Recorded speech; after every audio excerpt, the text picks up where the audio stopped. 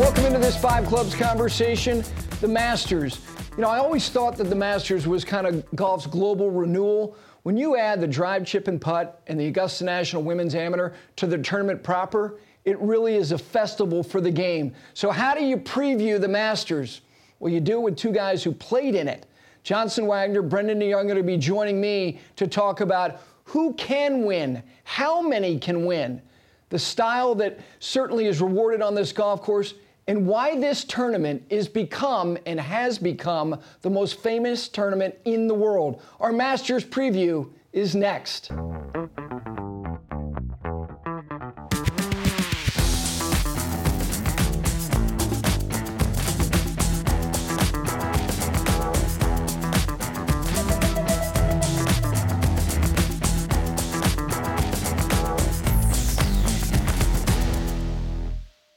This Five Clubs conversation is brought to you by Golf Pride. Golf Pride knows that a grip isn't only a grip. It's the one piece of equipment in your hands on every single shot. And you might not know it, but it has a huge impact on your game. In fact, Golf Pride recently conducted a first-of-its-kind study showing the impact of worn versus new grips. It showed that on average, a focus group of adept golfers gained an extra 2 yards of carry when they played with new grips. So what are you waiting for? Refresh your grips, refresh your game. Visit golfpride.com today to learn more. Golf Pride, respect the grip. And with that, I welcome in Johnson Wagner, Brendon de Jonge. It's good to see you, my friend. Thank you, sir. Good to see you too. Glad to be here. Well, we're gonna have fun today, but going forward, you're gonna be contributing a lot with him. I know you guys have Andy Roddick coming in here the week after the Masters. That'll be great. But to get your perspective, both of you, on this tournament, having both played in it, let's start there because there's a ton we're gonna unpack here. Let me start with you. 2008. You know, that's a whirlwind. You come in, your hair's on fire. You probably had a couple of cold ones on Sunday night en route from Houston into Augusta. Just the things that stand out and will never go away about that first experience. Yeah, like you said, winning the week before in Houston got me into the Masters the next week. Flew over, didn't go to bed until very late that night, but woke up at 7 o'clock just excited and jonesing to go play a practice round. Played with good friend Brant Snedeker Monday morning, and just never really came down from that high of that week. But Friday, I wasn't nervous Thursday on the first tee. Friday morning on the first tee box, I hit a ball so far right off the tee. I looked at my caddy, Pepsi, and I was like, hey, do we need to hit a provisional? And Pepsi's like, yes, we need to hit a provisional. I tee up a second ball, rip it down the middle, and this guy, hard hat spotter, he says, hey, I've been working the Masters for 35 years. You're the first person that's ever hit a provisional off of the first tee. So I have a Masters record. I'll never. Did you find that first ball? It was just adjacent to the old media center. I made triple bogey on that hole. I think I ended up shooting even that day and made the cut. But yeah, it was an ugly start to the day. Wow. Hands were shaking. Reed, when Rory played with Reed in that final round, when Reed won, he hit it probably very close to where you did. It's not good over there. No, it is not. There's some spots which I'm going to ask you about. How about you, 2014? What stands out? Well, obviously, I had more preparation. I knew I was going to be playing, so I wasn't flying in the last minute. But the size of the place, I know everyone talks about it, but you walk in there and everywhere you look, it's just massive. The range is huge. And to Johnson's story about being nervous there, I remember it was Thursday for me. I was nervous, and I played playing with Tom Watson and Billy Horschel. Obviously, Tom Watson is Tom Watson. And I just missed the green to the left on number one. Very, very basic chip shot under normal circumstances. And I put the wedge behind that. And I was worried that I was going to hit it because I was shaking so much. And I looked at my caddy and I was like, how in the hell am I going to get this thing on the green? And I moved it probably 2 feet, went straight to the putter, took my 6 and went to the next hole. You opened with a 6? I opened with a 6, yeah. You mentioned about, these shots around the greens, there are certain aspects, and one of them is the agronomics of the golf course.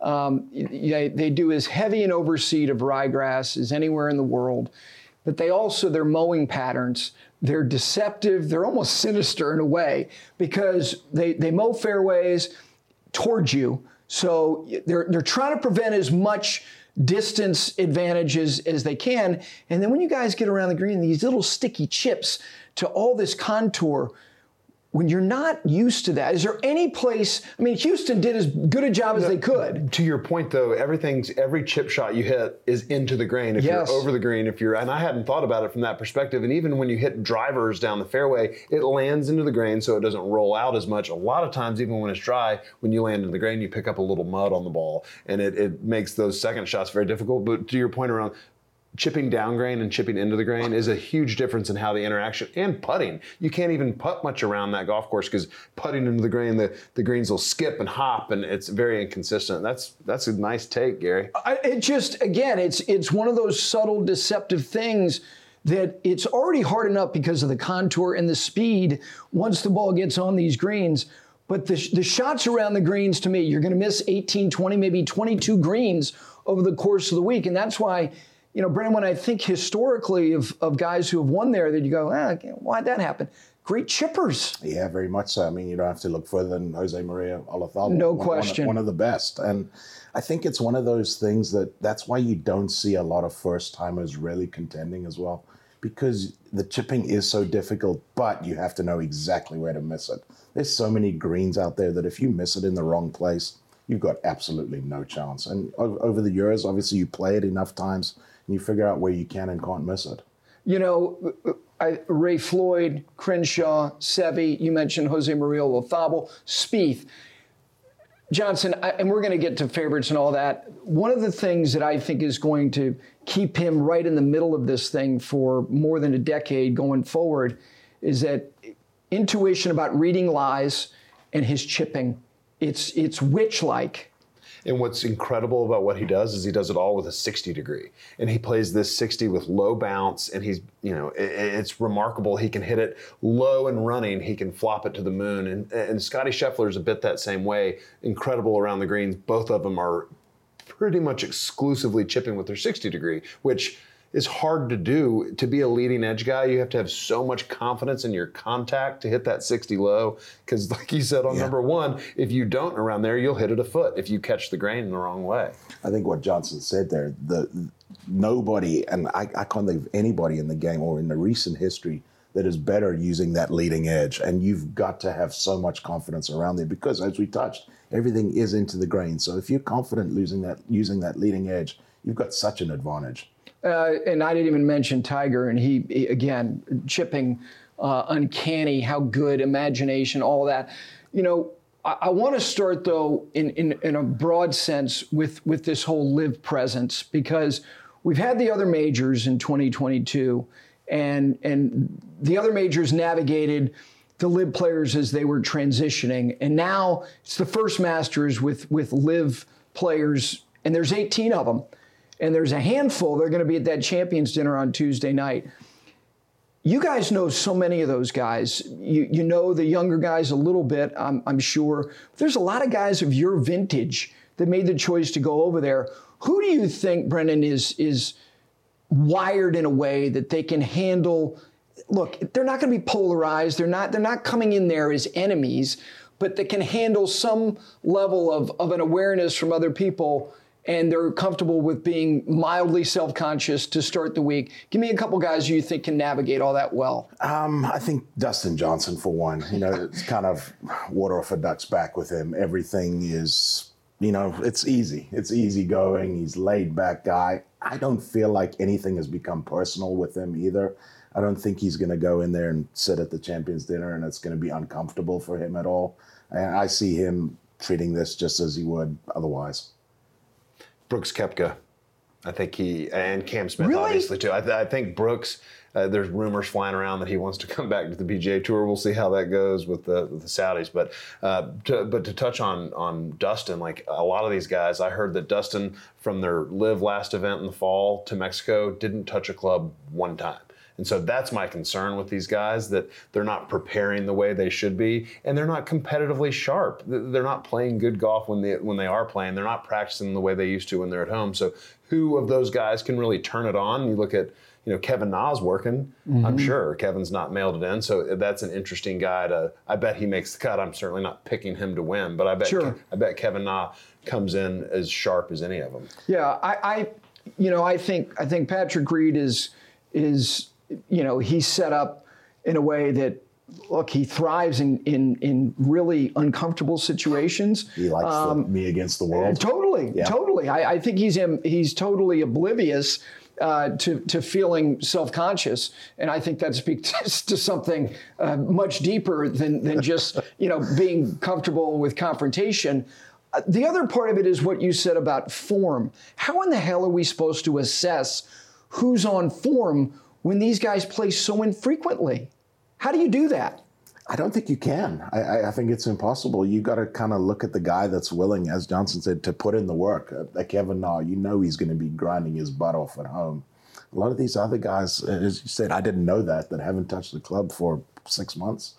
That's going to be tough. Well, I mean, look who won their first two events. Charles Howell, Danny Lee. Like, those guys Charles Howell's working every day at home, and he's got these huge purses he's playing for, and it's just, I don't think he's in the Masters, but no, he's not. It's interesting to see who's playing well. And I know Harold took a lot of time off this winter and went skiing a bunch, and he's just now starting to get back into it. And that's why I think Harold has a outside chance of a top 15 and kind of getting in the hunt out there. I think he's kind of come to grips with his new role of being sort of a villain, and I think Harold mentally can handle whatever. Do you think he's come to grips with it? And and the reason I say it that way is that I see him on Twitter, and he's such a good dude, and he's so diplomatic and dignified, and these people saying, really awful things to him, and he responds in the most pleasant way. And my question is, why are you responding at all? Why are you wasting your energy trying to engage people who don't care?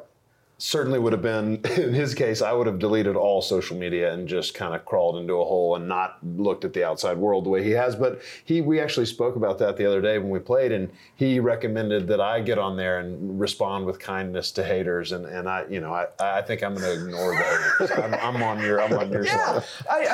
So you think he'll go there and not be affected by the fact that we're having conversations about the live guys? Because he is such a good dude, and it was always so well liked, and now that he's hated, I think he's not hated, but he struggled hard with that. He's getting negative feedback, which he's never gotten before. Right. Graham McDowell's not in the field, but he's never gotten that. Like, you're talking about a lot of guys who have these great reputations that nobody has a negative thing to say about him, and all of a sudden they make this choice to go over there and play, and they're getting stuff in their timeline like, holy cow, I've never experienced this before. I agree with you. I think that would be hard. If you're somebody that has been popular and overwhelmingly popular, to all of a sudden get all of this negative stuff, I would think that would be really, really difficult to deal with. Yeah, I hope he has a great week. I hope all those guys, for the sake of the tournament, that it's just that. But with respect to their presence being there, if Cam Smith, who I think is the most capable, not only because he's absolutely one of the 10 best players in the world as we speak, he also has an impeccable record around there. He's got 6 starts, he's got 2 seconds and a third, and another top 10.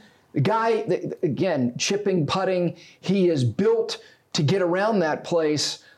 If he's right there late on a Sunday, and whether it's Thomas, Spieth, McIlroy, Homa, how about that dynamic? A live guy and a PGA Tour star, most notably if it's Rory, who's been kind of the mouthpiece for the tour against a defector.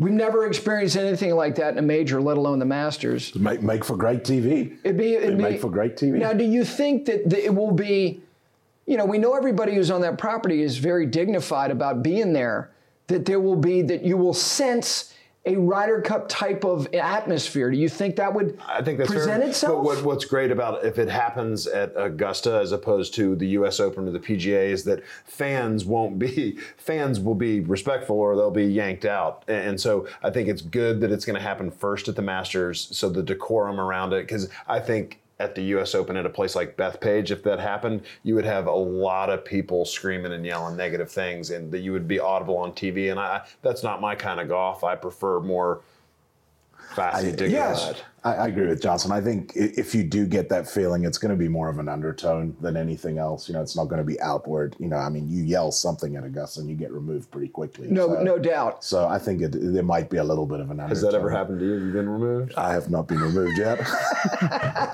I've always been on best behavior. The Phil Mickelson, he wins the PGA, so he wins a major after 50. I always held on to the thought that mid to late 50s, that like Freddie did a couple of times, late into his 50s, Ray Floyd was in a playoff almost at the age of 50, that Phil was capable of making a run there. I'm not feeling it this year at all. Do you think is going to be predicated on whether he ever plays on the PGA Tour again, if he is ever a factor again at Augusta? And do you guys agree with the thought that he could have contended into his mid to late 50s? Oh, very much so. He pretty much had no injuries throughout his career. None. Watch him swing the club. He's still as supple as can be. I believe he could have contended as long as he wanted to. But I agree with you. I don't see it now. I don't get the feeling that he's got any late run in him at all. If he makes the cut, it'll be a success. But you mentioned Tom Watson before. You played with him Thursday, Friday. I played with him Thursday, Friday in 12, and I'm sure it was the same. And he almost made the cut in 12. Every single green he walked to Thursday, Friday, he got a standing ovation. And I'm getting chills just thinking about it. He was over 60 at that point. He was, absolutely. Yeah. And it was just one of the coolest experiences of my life. I wish I was in a better headspace at the time to really appreciate it, but reflecting on it. And so when I think about Phil this week, like all those Masters champions, especially a guy like Watson, and Phil's won 3 times, what is Phil's reaction from the patrons going to be as he walks up to greens? Because I would have to think he's not going to get a standing O 36 times. No, definitely not. But he's going to be embraced.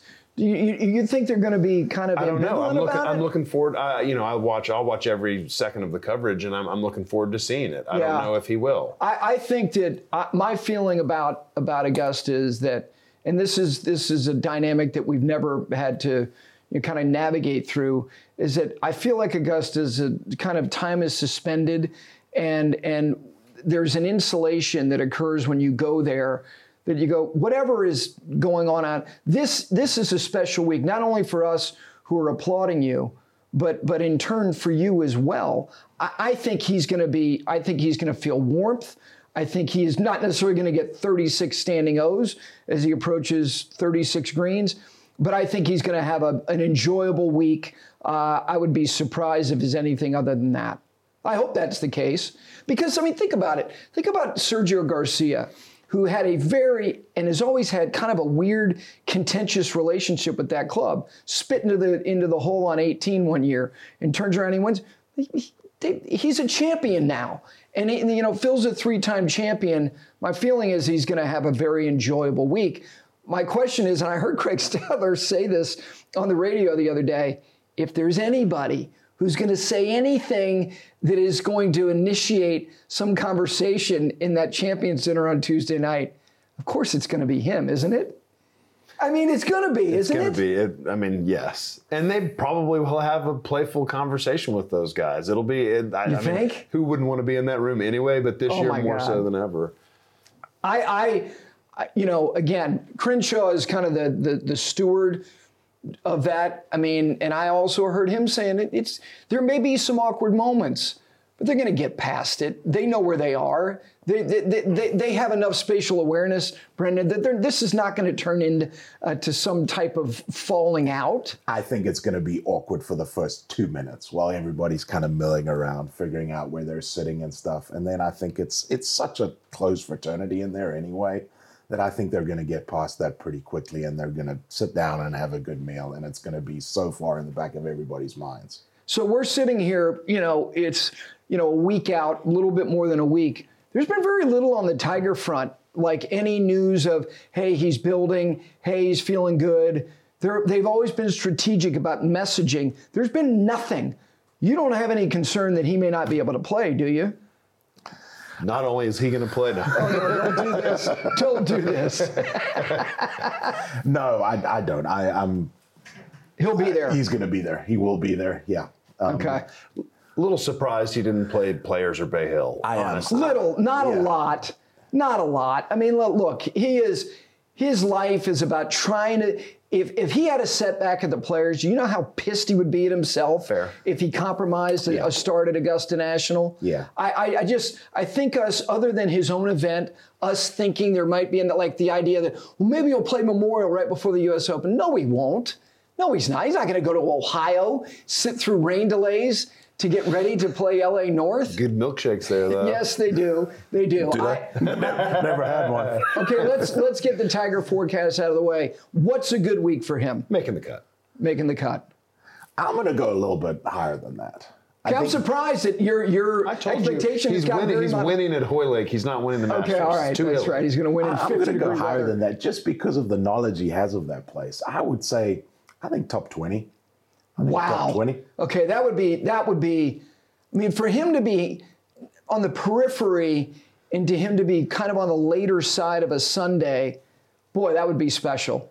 That'd be something else. I was doing PGA Tour live for Genesis. Yeah. And so we followed him, obviously, every shot he hit. And he swung the club so well. A lot of speed. A lot of speed. If he putted half decently, he would have had a really good week that week.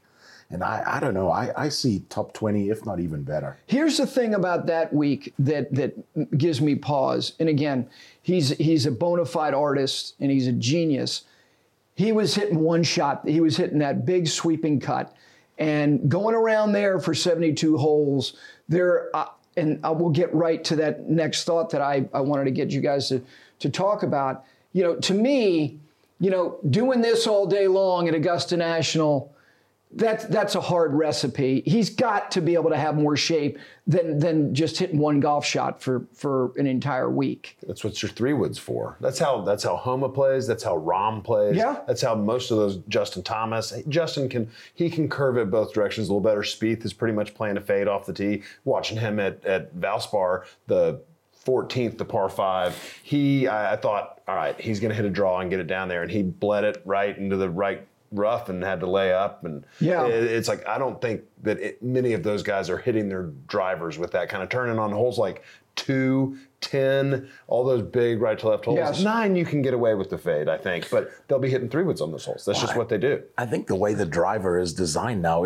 you can't keep it in the air if you're drawing it. That's why everybody's... No, you're absolutely if you don't have enough speed. Are you speaking from personal experience? Yeah, perhaps. If you don't have enough speed, then you can't keep it in there. But no, I agree. I mean, I think you go to the 3-wood, and if he does have the speed that he had at Genesis, he'll be able to turn it over with that 3-wood, and I think we're expecting a pretty good weather week. So yeah. How about I did a thing with Dustin Johnson years ago, and I had him visualize the 5 pars at Augusta National. I said, give me your shape on 2, 8.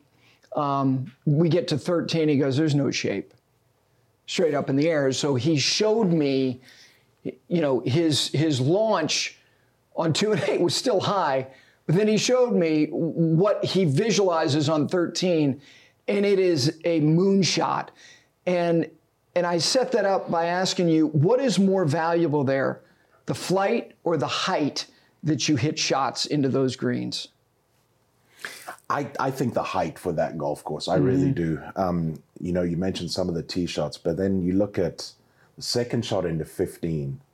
You've got to hit that ball straight up in the air with a long iron, because obviously if it comes in flat, you've got water behind the green.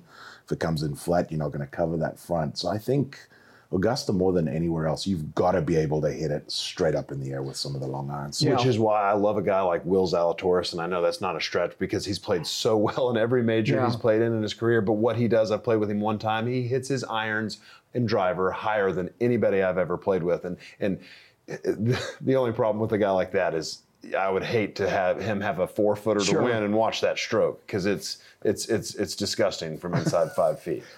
It is. I mean, it's sorry. Actually, it's actually really nice looking from 15. It is. And I feel bad for him, and I sympathize with that stroke, but man, is it hard to watch when he's putting short putts. Yeah, I unfortunately, I don't know where he is health-wise. Like he had a really good final round at Genesis, and I'm thinking, okay, he's coming around. And Florida swing wasn't particularly, kind to him. Didn't have a good week at match play. But I'm right. I'm with you on that. And that's where, look, Tiger could hit it straight up in the air. Phil could do the same thing. Cameron Young. You start talking about like certain advantages. Spieth has advantages because of shaping and chipping and his putting. And then there are other guys like DJ that, to me, height at majors, and in particular at Augusta National, those greens get firm. You mentioned 15, 11. Yeah. I mean, my God. I mean, some of these 10, if you've got somewhat of a hanging lie to that green that is perched up.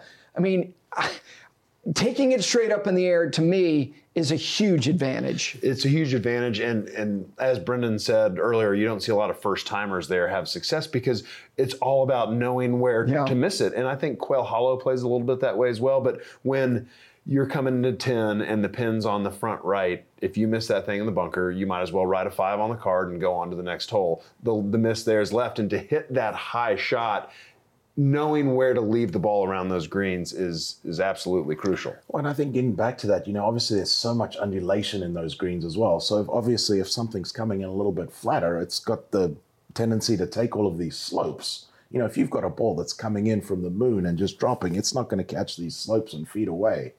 So, I think more than any other golf course, I think you've got to be able to hit the ball straight up in the air. Yeah, the quadrants and playing, trying to keep it below the hole, and that leads me to this whole thing about these critical shots.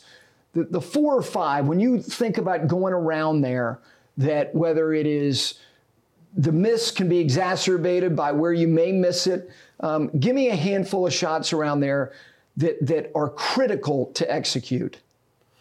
I'm gonna go with 2 tee shots on the front 9. I think 5 and 7 are both kind of must-hit fairways. If you hit the fairway on 7, it becomes a birdie hole, and it is the straightest hole I've ever seen. Like, you stand on that tee box, and there's no curve either way. It's a very tight shoot with trees on both sides. So you hit that fairway, it becomes a birdie hole. And then 5, they built that new tee so far back behind the 4th green. And if you're left, it's a layup out of the bunker. If you're right, you're chipping out. So I think that second shot is the hardest one on the golf course. And if you're not in that fairway, you have no chance of hitting the green. Well, you'd be fine. You couldn't reach that bunker on 5. Well, not now. Yeah, you'd be fine. It's really bizarre to think, like, when you get back as close as you can to where the new back tee is on 5, and you look at those 2 big yawning bunkers down there on the left, and you go, are you joking that there are a handful of guys in this field that can fly that second bunker? It looks a lifetime away. Yeah. 5 to me is, I don't know that it's underrated. It's just underappreciated because we don't see it too much. Let me ask you about a couple others on the first 9. The 4th hole has some elasticity to it. They'll play it kind of up, and then they can play it 245 to that green that, even though it's, part of it is perched towards you, there's not much there, particularly if the pin is right. There's no depth. What's the approach on hole number 4 for you? For me, it was try and get it aboard the green. You get it on that green, get your 3, and get to that 5th tee as quickly as you can. If you make 4 threes there, you're picking up all kinds of ground on the field. That was one of those. It's just a hard hole. It really is. And I know they do play it up a tee, but typically they play it up a tee, and then they'll have that pin on the left side. Yes. It's not a very big area to land it in over there either. When they're playing it up a tee, you're still hitting 4 irons, and right. It's not it's like 240. Yeah, it's not a 7 iron. But it is downhill. The palm tree, I love the fact on 4. My favorite thing about that is that there's one palm tree on Augusta, and it's kind of to the right, about 50 yards short of the green. But 4, I always found you never really want to be long of that green, and I hated that left bunker. So if I'm going to miss it on 4, I wanted to be in the front bunker. And so I would take that on very aggressively at the right side, just knowing, especially if you can get on the upslope in that bunker, you're going to be able to hit a shot to those underneath the shelf pins, and even to the top pins. If you have the courage to nip it, you can get it up there with some spin. Yeah, from that right bunker, you're always going to have a pretty good opportunity to save par from there. Yes. Yeah, there's to any flag really, and to those right flags, as Johnson said, you can be aggressive to those because you do have a backstop from there as well, so you can get it pretty close from there. Did you guys? The changes are more than the really significant changes in terms of length and the addition of the trees is almost 20. It's more than 20 years now. Did either one of you see the 7th hole before they added all the trees and when it was about 375? Did you ever go there? I was there in 04. Already done. Yeah. Already done. We were supposed to go in college. We played the tournament before Augusta State hosted, and for 3 straight years, and then everybody goes to the Monday practice round. And our coach, Jay Hardwick, he's like, guys, we can't do it. We got too much school to get back to. So all these 12 teams were going to the Masters, and we never got to go. But that would have been 99, 2000, 2001. You would have seen it. Yeah. It's the history of number 7 is like there's so many different architects that have had, and primarily it's Perry Maxwell who made the real significant changes to what that green pretty much looks like today. But that green, the first time I went was 1991. And 7 was like a little lollipop hole. It was an iron and a little wedge, and you're going, okay, this is where you get one. And now, like you said, it's so straight, and it's so narrow, and it's more than a flip wedge now. That hole is a beast. The good thing about those tee boxes at Augusta is that they're long. They're long rectangles. Yes. So that tee box is probably 50 yards long now. And so you can play it all the way back there downwind at probably 470. And then if it gets into the wind, they do a great job of moving it up. Mm-hmm. It's designed to be, you want guys hitting a good drive and hitting an 8-9 iron, maybe the long guys hitting some wedges. But that shoots pretty small when that tee is all the way at the back. Like you feel like you could clip a limb very, very easily right off the tee.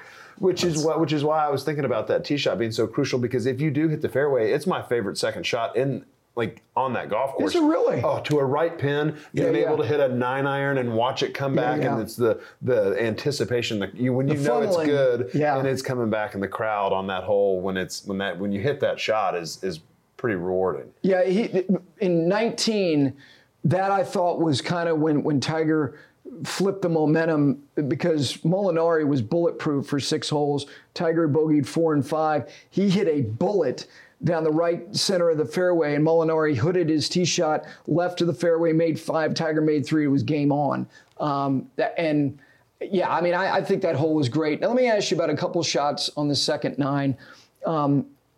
11 to me is so diabolical in the fact that when they added all the trees on the right, like Bubba Watson, I could always see anything that he had over his right shoulder, he would always get claustrophobic because he wanted to feel like there was space to his right so that he could just, do a lot of that. And he never hit the fairway on 11. Tiger has struggled getting it on the fairway on 11. From that back tee, give people a perspective of what do you see when you're standing back there? All I see is trees. Unfortunately, hopefully they don't. It's claustrophobic back there. It really is. You go back. It's so far back there. You make a left turn from 10 green, and you just keep going, and it gets more and more claustrophobic the further back you get. And you've got to hit a good tee shot. The hole's over 500 yards. You need to hit a good tee shot. So it puts an added pressure on you back there.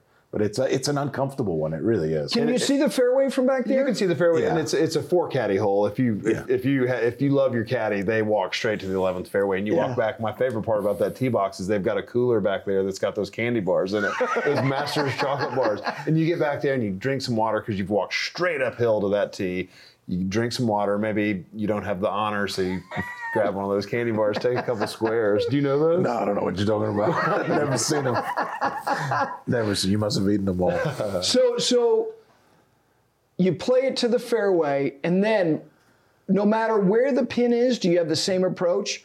Or if there is Hogan famously said, if you hit this green, you've missed your mark. What are you looking at? I'm coming in with a 3-4 iron, and so there's that slope short right. Yes. And so you're just trying to maybe if it banks off that and gets onto the green, because the worst thing you can do is bail out right, that's hole high. Yeah. And if you get in that bunker and you have to pitch over that bunker, if you get too deep into that, you want to be short right of the hole. If it kicks off that slope, great. And just keep it around the front of it. For me, with a 3-iron, I'm trying to be on the front fringe no matter the hole.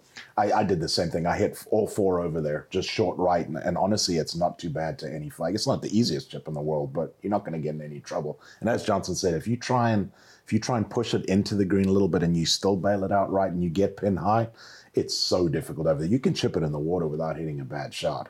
You know, you chipping over that bunker from a tight lie, landing on a slight downslope, and it's hard over there. Yeah, from middle left, there is a subtle amount of slope that is going in the direction of that pond that is frightening. And anything that gets past a pin that's middle to the left-hand side, I mean, you're just begging it to stop. Well, my first time there in 08, I tried to get aggressive on Saturday at a pin, and I rinsed it. And I mean, you can't get aggressive to any flag on that green, maybe the right flags, but 4-iron, rinse it, and that is the only time I've ever had to use the drop circle, which is just short of the pond, and it is 75 yards out of kind of an into the grain first cut lie. Yeah, they managed to get that into the grain as well. They're out there with like rakes dragging it at you. And from that moment on, I only probably played 3 more competitive rounds there after that, but I didn't sniff that pond. Like, you cannot go over there because you're not getting it up and down. The other thing for people who maybe have not been there, you hear about elevation change there. The 10th tee is the highest point on the golf course. And if you consider that there's 350 feet of elevation change, the 11th green is, for all intents and purposes, the low point. People talk about 12. 12 green is higher than 11 green by a couple of feet. So you are going from the 10th tee, and in 2 holes, you're going from the top of the golf course to the bottom of the golf course. And when you get over that last slope on 11, I mean, I can't, if they ever allowed sledding during the winter months, if they ever had the 11th would be one of the great sledding hills of all time. I think it would be better from the start of the fairway back to the tee. It was pretty steep. Yeah, it's pretty steep too, yeah. Yeah, oh man. I'm getting excited about it. Are you going this year? I'm not going, no. I'm not. I wish I was. I've been the last couple of years taking people and entertaining them. Yeah. And it's great. It's a lot of people who was their first time. They had so much fun. I mean, I was there with them. They had fun. But Of course they did. Yeah. No, it was great. It really is. It's a sporting event that you've got to go to. No, you have to. And then let me get a thought on 12, because 12 is the most thought about 150 yards in golf.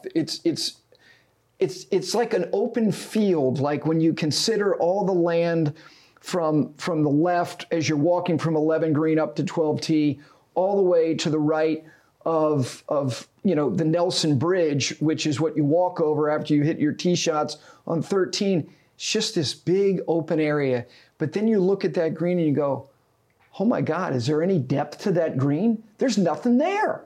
It's the shallowest thing you'll see all day. I think the thing with 12 is, and you have to agree with me here because I'm right, you have got to be so committed. Like, if it's a right flag, you have to be so committed. Don't get there, I'm going to try and get a little bit closer to that hole. Committed to what?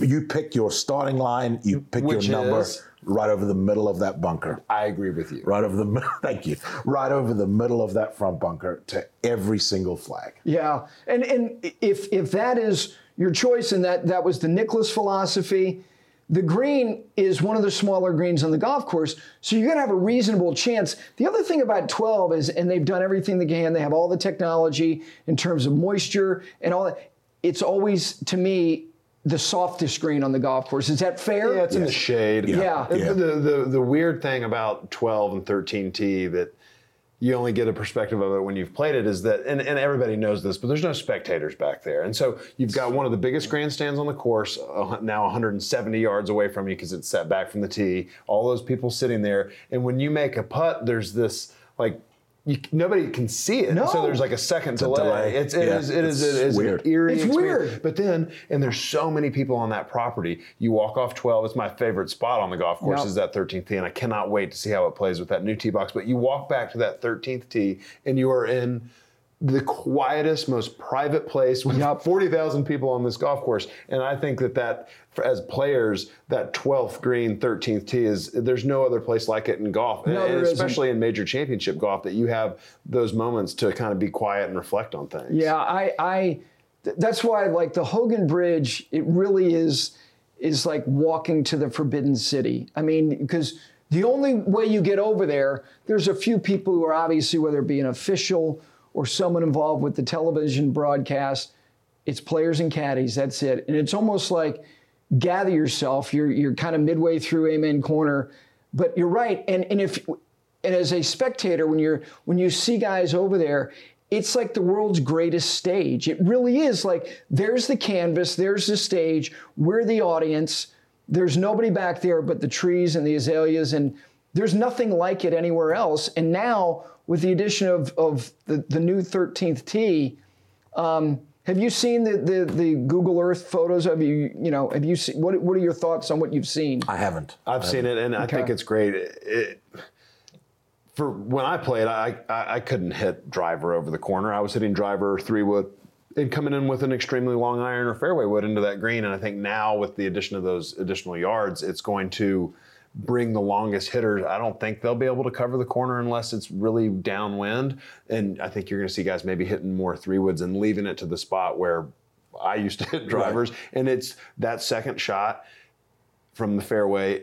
That ball is so far above your feet. TV does not do it justice. And so you're hitting a green out of a hook lie to a green that really requires a fade. And Brant told me that first practice round that we played, Brant was very helpful. Like, he was such a veteran over me. I'm older than him, but he had been there before. And he said, when you're on that 13th fairway and you hit that second shot, it never hooks like you think it will. So the tendency is to hang it out right into the creek. And we see a lot of that. And it's true. Like, you think it's going to hook so much, so you want to start it out there right, but it just hangs really straight, right? Did you find that? No, I did. I agree with you 100%. You're a fader. Could you ever fade the ball into that green off that? No, I think it was too pronounced to actually fade it, but I agree with you. It was one of those where you felt like you were really going to hook it, and you know what's left there. There's big trouble. So you start it out over the creek, and next thing it stays on the creek and never moves. Right. I mean, I know I hit it in there a couple times. Well, the other thing that I think, which is, again, part of why I think it maybe is the finest hole in the world,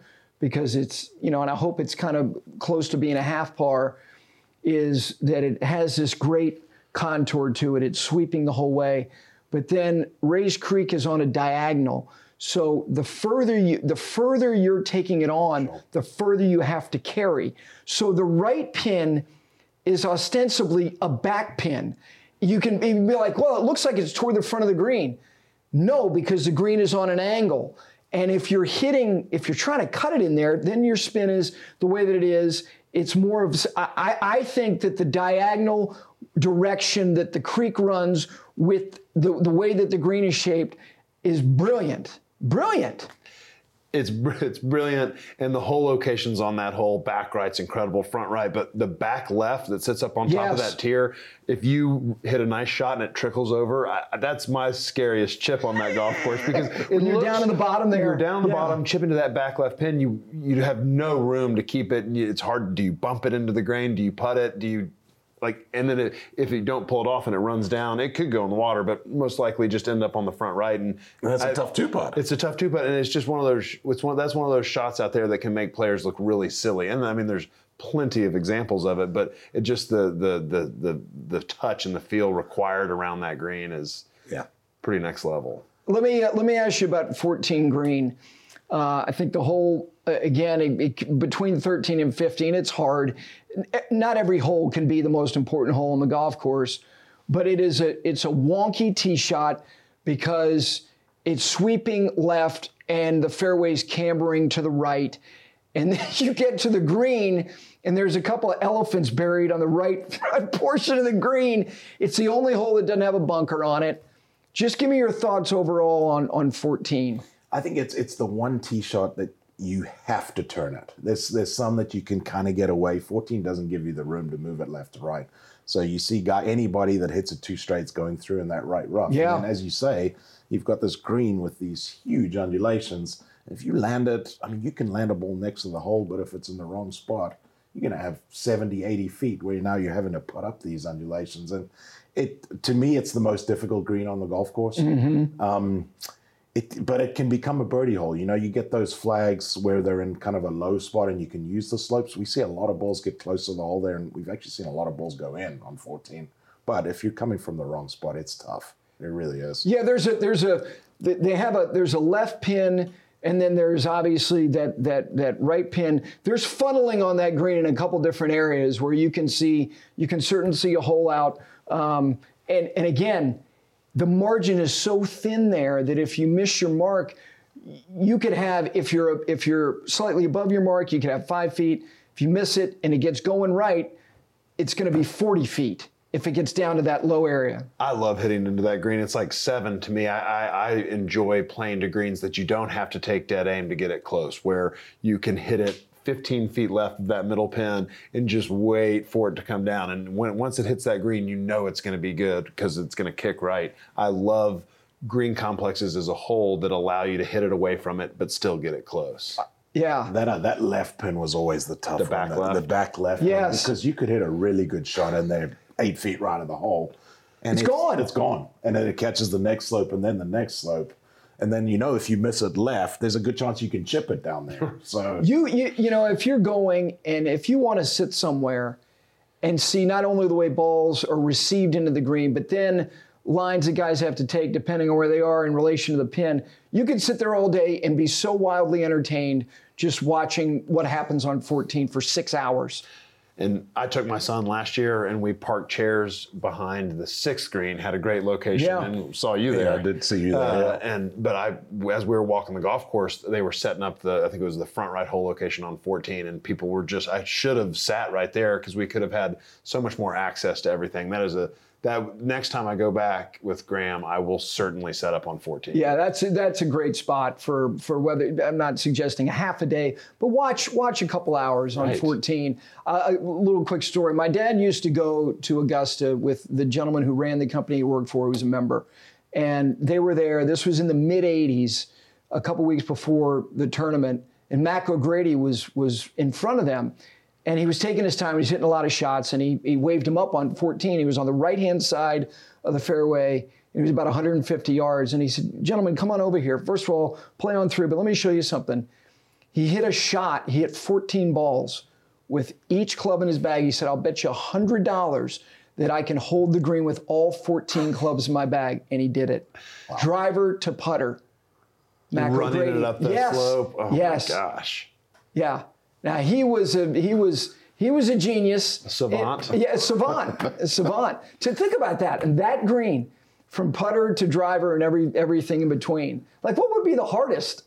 I guess putter. Driver Would be hard. Wood. 3-wood. It comes off a little hot. Persimmon 3-wood. That actually makes it easier if it's a persimmon 3-wood. Yeah, that's true. It's like a little ginty. All right, let me ask you about the golf course. If it's a really super dry week, does that expand the field in some ways, or does it not? Does it narrow the field? If it's super fiery and fast, can more guys win it or less guys win it?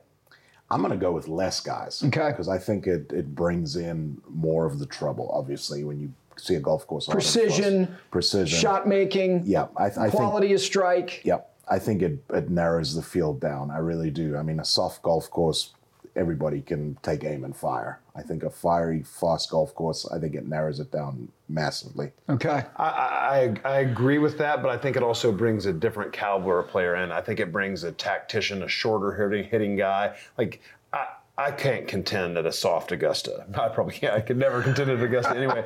But from my length player, I want it firm and fast because I'm going to be getting more run down the fairways, and I consider myself precise into the greens. So when those conditions get, which is probably to your point, but I think firm, fast conditions bring in a shorter player. Yeah. No, I'm with you. Like I would agree that, you know, if it would not be easy for the likes of, you know, Kevin Kisner if it was a slog. He needs to be able to chase it as much as he can. But I'm not suggesting he can contend. But I go back to a handful of years. There was a year, Miguel Angel Jimenez, who was 50. He actually, I think, won in Atlanta at the Mitsubishi on the Champions Tour the next week. He finished 4th at the Masters, and Bernhard Langer was in the top 10. Like someone like Bernhard Langer, why can't he go around in top 15 if the place is really firm? And it just speaks to the experience that Brendon was talking about, that Bernhard knows exactly where to put it, and he will not. If it's soft, he's got no chance. Yeah. If it's firm, a guy like that, a guy like Freddie, those experienced players can easily get in the hunt. All right, let me ask you about some guys. Let's start with Rory, because he checks every single box when it comes to what is required to get around there. His record has improved. He's solving the Rubik's Cube with every passing year. But he has something on his shoulder that nobody else has. He's trying to do something there that Sarazen did it, but no, he didn't. I mean, nobody knew what the Masters was. It wasn't even called the Masters in 1935. Yes, it was the 4th major championship, but come on. Brandel Chambly had the best description of what Sarazen did in 1935. He won what was akin to the Hero World Challenge. It was a handful of guys, and yeah, I mean, in time, yes, the gravity of it is huge. Rory McIlroy is trying to complete the career Grand Slam in 2023 in an age where social media is toxic and on fire, and it never stops, and everybody has an opinion, and he's a thoughtful, curious guy, and he may not read everything, but he's abundantly aware of what he's trying to do. That, to me, is like the biggest barrier of it all. Forget all the other stuff, maybe a balky putter. Am I overshooting that part of it? Not at all. I think he comes in with such an added pressure because of all that. I mean, if I was Rory, I would turn my phone off, turn all the social media off, not look at it that week. He knows what the pressures are. He knows what he's dealing with. And it is. You can see that he gets there that week, and there's it looks like he feels like he's got an extra burden on his shoulders. And he does. It's a massive, massive accomplishment that he's trying to achieve. I'm pretty happy what happened to Rory at the Players this year happened that week. I mean, he had his board meeting that was well documented at Bay Hill. That was 7 hours, and then he had to do all the media at the Players Championship and that morning meeting they had Tuesday to talk to the field. So I'm happy that happened that week, and he was able to it affected him. He was exhausted from all of it. He's talking to everybody. He's been the voice. But to that point, what he's done since the Canadian Open, since the guys left for LIV, he's won big moments and not been afraid to talk about it. I think everything he's gone through leading into this year's Masters in the past 8 months, year, is going to take that monkey off of his back more so than he's had the luxury of the last 7 years, because he's been so distracted by other things. He's now not really, I mean, it's going to be there, but I think everything that he's been through in the last year is going to be a tremendous help, and I would love to see him win. Jordan Spieth at the PGA Championship, we live in a time where we got 2 guys every year that are having the capability of completing the career Grand Slam, and Tiger did it so quickly and so just, I'm going to do it in order, and I'm going to do it at St. Andrews. And now we've had this build up, and it's what makes golf so great to watch. It's not just the career Grand Slam. It is now, we are in our 9th year since he last won a major. That's the other barrier that he's got to break back through. And no, it's not the career Grand Slam, but it's the Open at the Old Course, and he couldn't shake one in on Sunday. He didn't hit it poorly. He hit it just fine. He won all those majors with J.P. Fitzgerald. And since they split, he hasn't. And I'm a big believer in caddies, and I think Ted Scott's had a lot to do with Scheffler's success. And I don't know, Harry, whatever his caddy's name is. I'm sure he's a great guy, and Rory's probably turned him into a great caddy to the point now. But I think that split and Rory bringing someone out that wasn't a pro caddy has had a lot to do with his drought of winning majors. Interesting. I don't know what serves him best. The idea of he can't hide there. The field is short. Everybody knows what's on the line. Whether he's too clear or too behind, I'd rather be ahead. You can say, well, he's a better chaser. Look, he's been a good closer. He's won majors by 8. If he does this, he ascends to a place that is incredibly rare. And again, I'm not trying to get ahead of the accomplishment, but if he does, it may unleash a clicking off of major championships, not only because it's the career Grand Slam, but breaking back through the major championship void since the PGA of 2014. He could be on a run that could be like 3 of the next 6. I believe that. Is that fair? I think so. Somebody asked me the other day, is McIlroy ever going to win another major? And I said yes. And when he does, he's going to win several more majors very, very quickly. And I firmly believe that. The guy's too talented not to. And I mean, just with the environment we're in now, I mean, what a story it would be. The way that he has put the tour on his back. If he could complete that career Grand Slam this week, or next week, would be absolutely unbelievable and so good for the game. So good for the game, and I echo both of y'all. I see him winning multiple majors, and it's just that barrier he's got to get through. His game is as good as it's ever been. I know sometimes the putter is not great. I think the match play run up. Do you like the putter change that he made? I love the putter change. Okay. Didn't he put an old driver shaft in? Yeah, it was half an inch shorter. How about the drive he hit in the match play against whoever flew it 346? Which one? I mean, I get that one, but I mean, he had like 40 drives of 350 yards or more. And going back to the fiery golf course, if it is firm and if it is soft, look where he won Louisville. No was question. The softest Congressional. Hoylake when he won his Open. It was the softest Open in years. Yeah, it was not 06. So a soft golf course, he's lethal with the driver. Like that plays into his favor big time. Yeah. Yeah, I think that, if the other thing about him in Augusta, it's not just, he has like a personal relationship with people there that I honestly think there's a handful of players. Nicklaus was a regular member of the club. Palmer was a regular member of the club. He's in his early 30s. It's going to be a while. He is the type of person I could see in 25 years him being a regular member of Augusta National. Now, he's not going to be because he wouldn't accept it if he doesn't win it. Like, if he doesn't win it, he's not going to be a member there and having not won it. But that's how personal, whether it's Jimmy Dunn, and I can go down the list of the guys that he's got these relationships with. If he does break through, I think there is going to be a liberation that he's going to feel that he could be onto a tear that could be something we haven't seen in a while. Do you think that's an added pressure, having those personal relationships? I absolutely do. Like, his desire to be in that dinner on Tuesday night, him going, I know he loves going there, but short of him not winning, there has to be something deep down inside of him. It's like this forbidden fruit. Like, I'm so close to this, and if he gets it, I'm sure he goes there and has the best time in the world. He just went up there with his dad and with Tom Brady and Jimmy Dunn. Yes, Brendon, there's no doubt that there's more pressure because it's almost like he's not just doing it for himself. It's the only thing I can even compare that to is what I feel when I play here at Charlotte at the Wells Fargo. And people, it's the one maybe twice a year people actually are rooting for me. And we had this conversation before. When Rory goes there, he knows everybody wants him to win. It's Absolutely. that way for him most weeks, but from the membership, from that crowd, and that adds that element of pressure, as you said. Yeah, no, I remember one year at Wells. I mean, as you say, this is kind of the way we can feel what he is there. I shot 80 the first round. We were sitting around. Shot 62 the second day. Having a bunch of one of the great tied for six of all time, the 2014 Wells Fargo, 80-62. But we were sitting around drinking a bunch of beers, and one of my buddies said to me, "Well, that was a waste of my time driving over here to watch you play." I was like, "Thanks a lot," And you feel like you're letting people down a little bit. And I mean, as you say, he's got all these personal relationships. You can't help but feeling like that every time you don't win. The other thing is that place has closed the door on three generational talents who seemed so built to win there. Tom Weiskopf, Greg Norman, and Ernie Els were earmarked to win that golf tournament, and they didn't win it.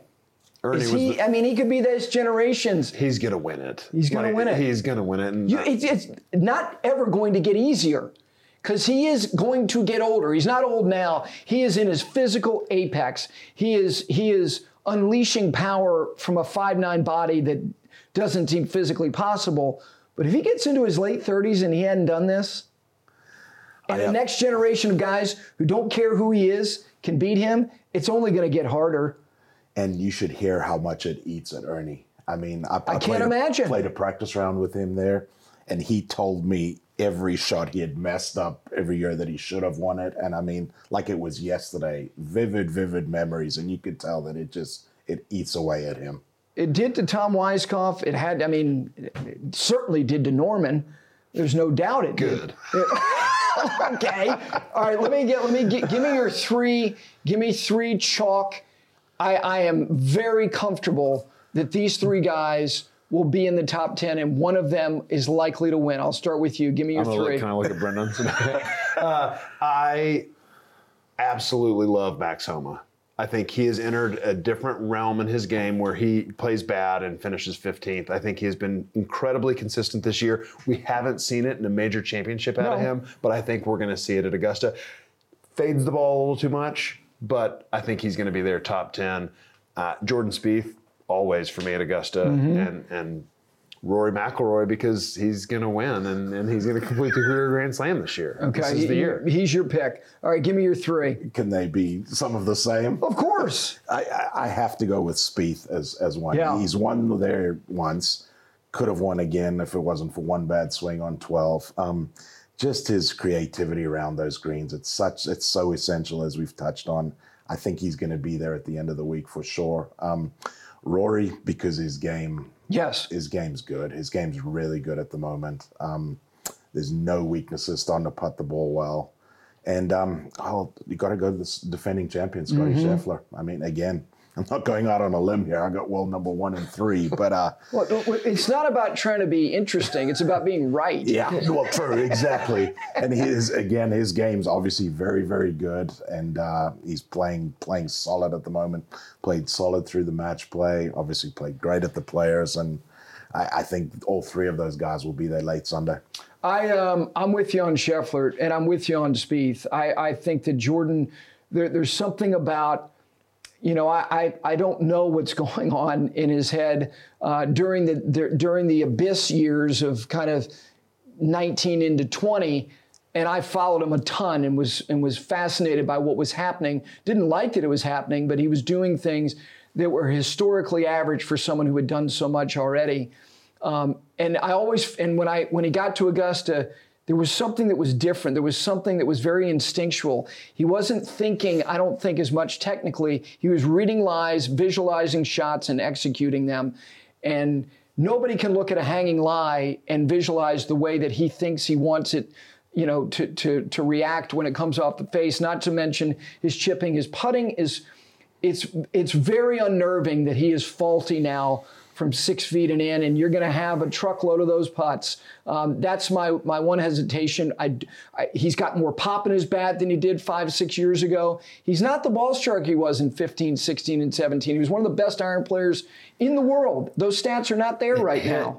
Him at the Valspar, I was covering for Golf Central and watched every single shot. His putting looks noticeably different, and I got to watch a lot of his posture is different. It's good. He is staying in putts longer, holding his posture. He looked like a different player at Valspar from inside 10 feet, inside 6 feet. The one thing I like about Jordan putting at Augusta, the short putts, is you still got to use so much imagination. Yes. Like you're hitting these things cup out, 2 cups outside of the hole. And I think that for him, that is so much better when he can visualize things where you're not trying to hit it straight in the back of the hole. He's seeing this thing dying from 2 cups out. I think that's a massive advantage for him. I'm with you on that. But my last guy is somebody who, it's interesting. Homa, there hasn't been really a referendum on his major championship results yet, and there shouldn't have been. He didn't have that many starts. Now, because of how much he's won, it's fair to say, well, you didn't play well enough in the majors. He's a top 10 player in the world now. This guy is a top 10 player in the world, and he was right there the Hideki year, and that is Xander Schauffele. That's my third guy. I think that, look, he's a major championship winning type player. Guy's done a lot in the game. He's going to be on another Ryder Cup team. He's won a gold medal. I think the weight of that achievement is going to grow in time. It's time for him to win a major championship. And I'm not saying he has to, but he's that good. And I think Rory had to make a 13-footer on 18 to bounce him out of the match play. I thought that was a good week for him. He's my third guy. But again, you can, of course, Rory, if he goes out and shoots 74 on Thursday, it's going to be very deflating, not only to him, but everybody else as well. Which is kind of what he's done multiple too years. Much. Because, think of the pressure of getting there and having he comes out tight. But to get back to Xander, you look at players short games that have won major championships, and there's a common thread. And when I play with major champions, I always try to watch them around the greens and see what I can learn, because that's what wins majors. And I think Xander has that major like Justin Thomas. He's got a major championship short game. You think about these guys. Xander, to me, he hits it great. Everybody does, but he's got that major championship quality touch around the greens. All right, give me. Whether it's dark horses at Augusta, they're hard to find. It's all tall cotton. I mean, it's not like you're looking for a qualifier or somebody who snuck in. These are the top 50 ranked players in the world based on the world rankings. Not to mention you've won a golf tournament to get in. But give me somebody that you got a feeling about. You have somebody? Yeah, I'm gonna go with Sung Jae Im. Just because every time I've ever watched him play, he plays well. And he plays every week, so you know he's going to be coming in well practiced. But I've never seen him play bad. Doesn't look like there is any weakness in the game. And I wouldn't be surprised to see him there late Sunday. He's a good one. He is a good one. He is a good one. I love Sanjay. I love Sanjay. I'll tell you who I'm going to give you is Patrick Reed. Oof. And you can turn away and hold your nose all you want. His chipping, his putting, and nobody is better conditioned to wear a black hat and just sashay on down the fairway like that guy can. Well, it'll be nice to have him back in a field so we can root against him. That'll be nice. But would you be surprised if he contended? I don't even want to utter the words Patrick Reed out of my mouth. I would not be surprised, but I'm hoping for the opposite. Okay, I'm just telling you, is there anybody better conditioned to show up there, walk into that champions dinner with everybody looking at him like, really, you? And him going out there and being a shot back going into the weekend? No. Yeah, I was on a plane with Henrik Norlander, who was Reed's on his team at Augusta State. Yeah, and it was when Rory was a couple shots behind Patrick. 2018. And, obviously everybody is pro Rory. And Norlander looked at me and said, this is exactly what Patrick wants. He wants me against the world. He will win tomorrow. And, well, sure enough. I thought you were going to share a different Norlander story about Patrick Reed, but we'll save that for about all the Augusta State guys rooting against him. Yeah, they won 2 national championships together. We played in college at Virginia Tech for 3 years. I mean, and I love this guy. He won 2 national championships with him and can't stand him, and that says it all right there. And again, I shouldn't put those words in Henrik's mouth. I heard that story secondhand. All right, you got a first timer that you have a thought about? I do. A name that's not familiar over here yet, Ryan Fox. Mm-hmm. I think Ryan Fox is going to do some hell of a player, really good things. His dad's an ex-All Black. If you can, I didn't know that. Yeah, All Black, great. So wow. If you can handle the pressures of playing rugby in New Zealand, Ryan Fox has been around that kind of limelight. I don't think he's going to be overwhelmed at all. Yeah, and I think he's got a game to match as well. Hits it very, very far, and he seems like he's got just the right attitude. Wants to keep getting better. He's one of those guys that will play a lot of practice rounds and learn a lot from those practice rounds. So you're still a first timer, but you got to pick up as much. Yeah, I didn't know that about his dad. Now, there's a great book about the All Blacks called Legacy. Are you familiar with it? Yes, sir. Yeah, by James Kerr, I believe. That's a good one. I like that one. Give me your first timer. And I've got 2 because I'm not sure that one of them is a first timer. But did Kurt Kitayama play last year? I couldn't remember, and I didn't have time last night to look it up. Finish in the top 50 in the world. I'll check. Give me your other one. So I really like what he's done this year, and I think his game, he's winning Bay Hill in a big moment, and he's had a number of seconds like a Cameron Young last year at Honda, Genesis Scottish Open, not afraid of the limelight. And then this kid that won 2 weeks ago, Taylor Moore, Valspar. I was really impressed watching him. He's stoic. He's not a up and down sort of guy, but I think Taylor Moore's someone who's won recently and going to be kind of riding that high going to Augusta on form. And if you talk to his peers, they all think really, really highly of Taylor Moore. Like they expect big things from this guy. I know Justin Thomas had glowing reviews. So yeah, I wouldn't be surprised to see him do well. I met Taylor Moore at the Junior Invitational at Sage Valley when and this was a year in which I think a kid who went to Oklahoma State, Zach Olson, won the event, but the kids who were there, they all looked like they were going right from the Junior Invitational to qualifying school. Robbie Shelton, Matthew Neesmith, Taylor Moore. And I looked at him among all those guys. Wyndham Clark was another one. There was like 5 guys who finished second. And I looked at him and I said, that's the tour player right there. Like he presented himself like, and he's the same vintage as Spieth and Thomas, and Berger and Schauffele. He's 29 years old. He turns 30 the day after Spieth turns 30 in July. Like, I like him a lot. That's a good one. I'll give you somebody who, not only a first-timer, but an amateur, and he was just on with Emma Carpenter last week, is Gordon Sargent. I'm very, very interested to see how somebody who, again, a lot of guys are long. This guy has insane power and also has a comportment about him that I can see him making the cut. He's that special as only a sophomore in college. He'd be my guy. I like that call. And he got that special exemption. Yes. Is there any precedent to that? Been 20 years since they've done that. Would have been well, I mean, they gave, these special invitations, they gave twice. Ryo Ishikawa got that. I believe at one point, Ernie Els got a special invitation to Augusta National based on, he wasn't exempt. Obviously, was a multiple major champion. An amateur. Yeah, I'd have to go back and look. I don't recall the last time, just a college player who was not even the runner-up who's already getting an invite. That's Ben Carr, who was the runner-up at the U.S. Amateur last summer. I don't know.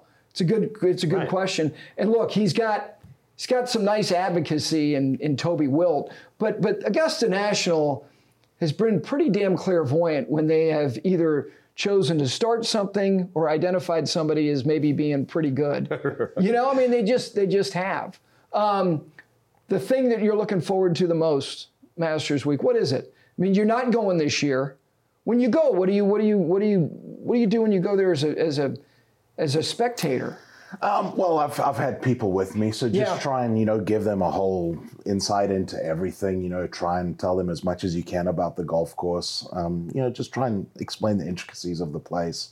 What I'm looking forward to the most, I love that Sunday afternoon. I really do. Just telling my kids to go away, tell my wife to go away. Don't bother me. I'll see you guys in however many That'll hours. be a special Easter Sunday at Young's house. And sometimes he is risen. He is risen indeed. How about you? When you go there? Well, I went last year. Was the first time I went down with friends Monday, and then my son. You had not been there as a spectator. No. What was that sensory overload for you? I was blown away with the parking and walking in, and I get my PGA of America credential, and it was incredible. But Saturday took Graham, my son, who was 12 at the time and loves golf, and we walk in, and he's like, "Dad, my phone, where is it?" I'm like, "We left it in the car," and he was so not used to having his phone on him. And by the end of the day, he looked at me when we were riding home. He said, "That was the greatest experience I've ever had." Like, I think it's such a unique place to where not having your phone frees you up to actually enjoy the moment. And watching so much golf now, every time someone's in the gallery hitting a shot, the entire crowd has their phones out. Right. And it's like, why don't you just, it's like people at concerts filming it. Do you ever watch those videos again? Oh, cool. Like, why don't you just enjoy the moment No that doubt. you're in? So, but for me this year, I think Katie and my daughter Marianne are going out of town for spring break. And so I think I have Saturday and Sunday with just me and Graham. And we were talking about it last night. We're going to go in my office. We may get a 2-screen setup, and we're going to get it cold and dark and wrap up in blankets and watch every minute of the weekend coverage. That's awesome. I went there for the first time with my parents. I just graduated from college. This was 91, the year Woosnam won. And I made a point of getting behind the 10th tee because I knew the way that CBS shot that tee for the last couple groups on Saturday and Sunday. So I've got those rounds on tape, and I'm standing right there behind 10T as Watson, Woosnam are walking up there. And it's just it. It is, again, there was no cell phones in 91, but I hope that the policy never changes. The fact that you go there and it's an uninterrupted experience with whoever it is that you're there. There's no checking of your phone. There's not taking videos. It's something that is unlike any other sporting event that we have. And I hope it doesn't change, and I don't think that they're going to change it. the fact that you go there and you either look at the person you're talking to, or you're looking at the person who's hitting a golf shot, and that's it. And how much we don't do that at sporting events anymore. No, it's the greatest. It's checking social media. Yeah. It's texting who you're with. If somebody sees you on camera, you're now you're consumed by who has seen you and how many I haven't been to a Super Bowl or anything, but I've been to a lot of sporting events. I have. And there's no sporting event I would rather attend than the Masters. I mean, and what a well-oiled machine. It's unbelievable. Clockwork. There's 40,000 people and you never wait to get a sandwich, to use a bathroom. It is unbelievable the way they just get this flow so perfect. And the other thing is, and I think it's still true, and a lot of people now use cards. But when somebody handed you a 20 and you were going to get a couple of beers and a couple of sandwiches and 2 bags of chips and you got change, I think that's still true. I think it is. Walking into the bathroom over there behind the 6th screen, and my first time, and the guys that are waiting ushering you, they're like, front 9 on the left, back 9 on the right. And I'd never heard of a men's bathroom being cut in half in that way. And it's just everything's perfect. Like a well-oiled machine. You cannot oversell the experience fearing that it will undeliver. It never does. It always delivers. What's so cool about playing that place, that when you're playing it, you never see the permanent bathroom structures or the concession stands or any of the buildings that build out that the patrons have. Like even when you're there, non-masters, you never see that stuff. And it's all the permanent structures. And they obviously it helps having the event there every year, but tradition like no other. The best story to sum up like how they do what they do, and it doesn't make any sense. There was a year Billy Payne was the chairman, and there was a weather system that came through, and it was almost like one of those microbursts, and it literally demolished a permanent bathroom on the property. And he went into the press room and gave the details of what had happened. And he said, it will be replaced by tomorrow. A permanent bathroom? And it was. How's that even possible? How's that possible? The bricks and mortar. Power. In overnight hours, that a bathroom was replaced as if nothing had happened.